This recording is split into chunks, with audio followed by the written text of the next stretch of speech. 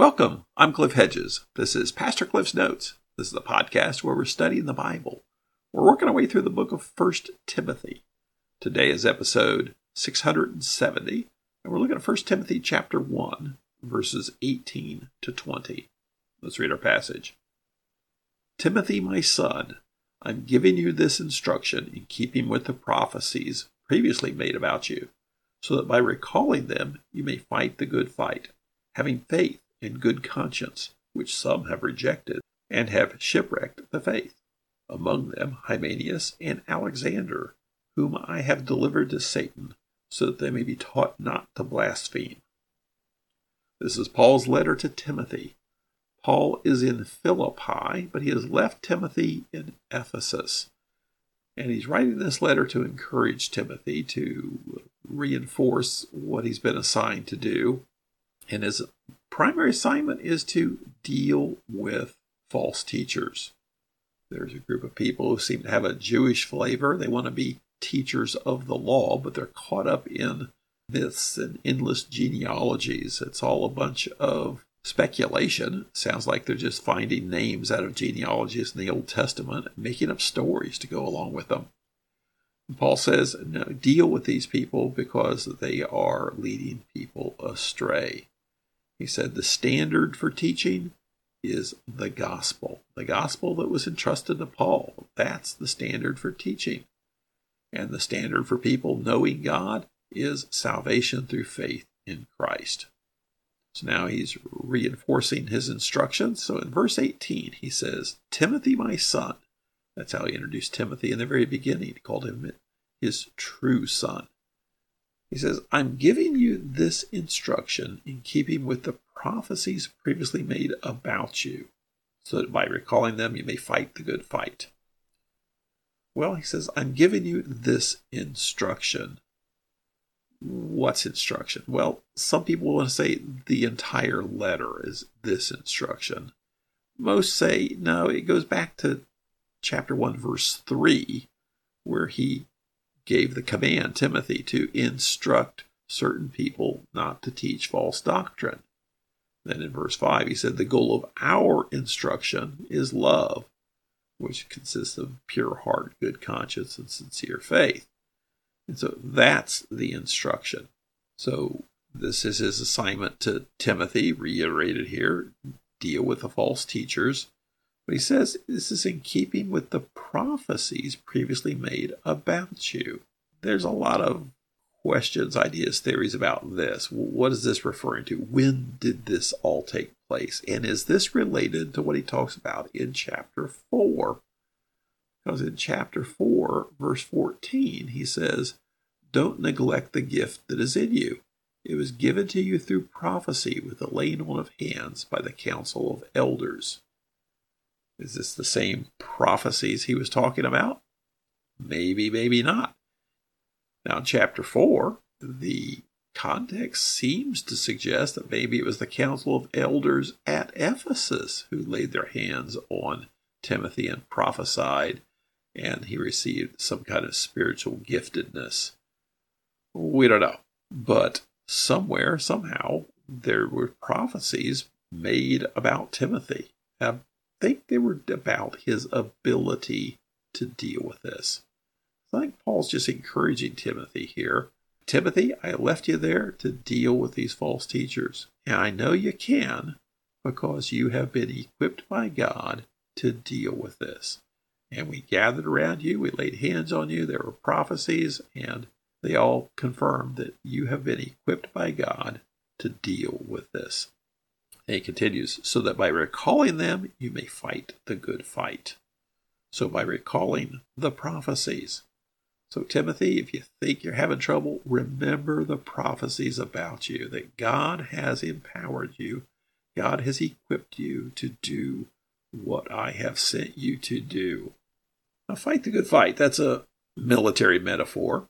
He's used that to refer to the opposition to the false teachers. That's fighting the good fight, dealing with these false teachers, because it is going to be a fight.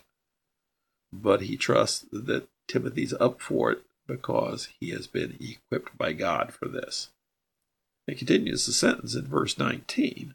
It says, You're going to fight the good fight, having faith and a good conscience, which some have rejected and have shipwrecked the faith.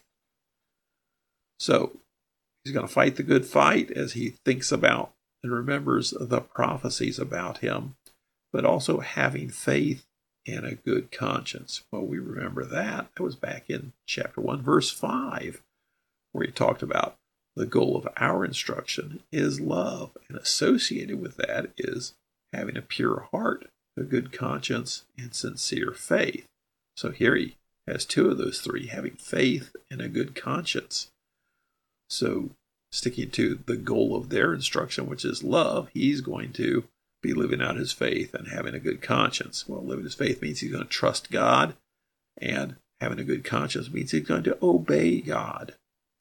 And he says, which some have rejected and shipwrecked the faith. Well, some, that's the certain people he's been assigned to instruct not to teach false doctrine. And he's going to mention two of them in verse 20. But they rejected and shipwrecked the faith. Well, first let's talk about the faith. What's he mean by the faith? Because this is singular. Is he talking about damage to the gospel mission of the faith? Or is he just talking about damage to their own faith? That is, the false teachers, their faith. I must seem to think it's the latter. He's talking about personal faith through all this. That's the language he's using here. He said that Timothy was going to have faith as he remembered the prophecies and fights the good fight. So in keeping with that, it's in the same sentence, the faith would be their own personal faith. And what is faith? It's trusting in God through his revelation. Now it says some have rejected. What have they rejected? We read it in English, it says having faith and a good conscience, which some have rejected. It sounds like they've rejected both faith and a good conscience. Well, grammatically in the Greek, rejection is tied to conscience. So it's the good conscience that has been rejected, not the faith. What's resulted in shipwrecking their faith. So they've rejected good conscience, and the result of that is shipwrecking their faith. So what is the rejection of good conscience? Well, good conscience, we said, referred to obedience. That you have a good conscience in that you're obeying God. So rejecting good conscience would be willfully and self-consciously being disobedient to what God requires. And the result of that is a shipwreck of their own faith. And what is faith? Well, it's believing and trusting God. They've consciously been disobedient to God. They have rejected God's standards, which has led to a collapse of their own faith. That is, the ability to even trust God, believe God. And he names names. In verse 20, among them are Hymenaeus and Alexander. So apparently these are two of these false teachers. We don't really know anything about them. Hymenaeus will show up again in 2 Timothy. And we'll see he's still causing trouble, saying that the resurrection has already occurred. Alexander, we don't know really much about him. It's a fairly common name. There's other places in the New Testament we see in Alexander, but may or may not have anything to do with this one. He says, among them are Hymenaeus and Alexander, whom I have delivered to Satan, so that they may be taught not to blaspheme. Well, this is the same language we saw in 1 Corinthians chapter 5, where we had the man who was committing incest with his father's wife. And Paul said, remove the man from the church, hand him over to Satan. So it's the same language. Although in Corinthians, he told the church to hand him over to Satan. Here, Paul says that he has handed him over to Satan. So what he's talking about here is removing the man from the church. He's talking about church discipline here, the actual removal of a person from the fellowship of the church. And the concept there is they're being removed from the sphere of God's protection. Is there safety being part of the church? Well, yeah, there is. God looks out for his own, and there's mutual care and prayer for one another. And being removed from that removes you from that sphere of protection. Now, the goal is always redemption, as Paul says, so that they may be taught not to blaspheme. The idea here is to correct the bad behavior. Notice blaspheme. That was part of Paul's self-description of himself, of his life prior to coming to Christ. He was a blasphemer. And he says these guys currently are blasphemers, even though they claim to know Christ.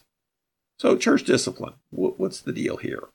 Well, it's where you've got somebody who's acting like an unbeliever and refuses to change their behavior, refuses to repent, where they're essentially rejecting the authority of God's word, rejecting the authority of the church, in fact, rejecting God. They're acting like an unbeliever. So the church has no choice but to treat them like an unbeliever. Now, we don't know the heart of someone. We're not saying they're an unbeliever. We're just treating them like an unbeliever because they're acting like an unbeliever. Just as we don't know the heart of somebody who claims to come to Christ, and we baptize them. When we baptize someone, we say, we believe this person really is a believer. We endorse their statement of faith, and we baptize them and accept them into the fellowship of the church.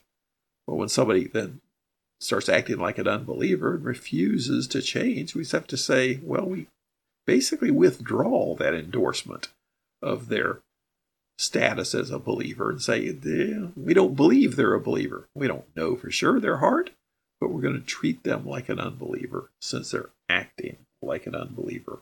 And the goal of this is redemption, to turn them over to Satan, to where they can see that they are in error and repent and come back into the fold. So in this section, Paul is encouraging Timothy, essentially saying, Timothy, you are up for this. Yes, there's going to be a fight, but you're up for the fight because God has equipped you. And Paul and the council of elders all got a word from God that yes, God has equipped Timothy for this fight. And cling back to the basics. Goal of their instruction is love. And that's going to be played out with pure heart, good conscience, and sincere faith. Contrast are these false teachers who have rejected these things, shipwrecked their faith, and as a result are being removed from the church, turned over to Satan with the goal of them coming to repentance. Thanks for joining me. Join me again next time as we continue working through 1 Timothy.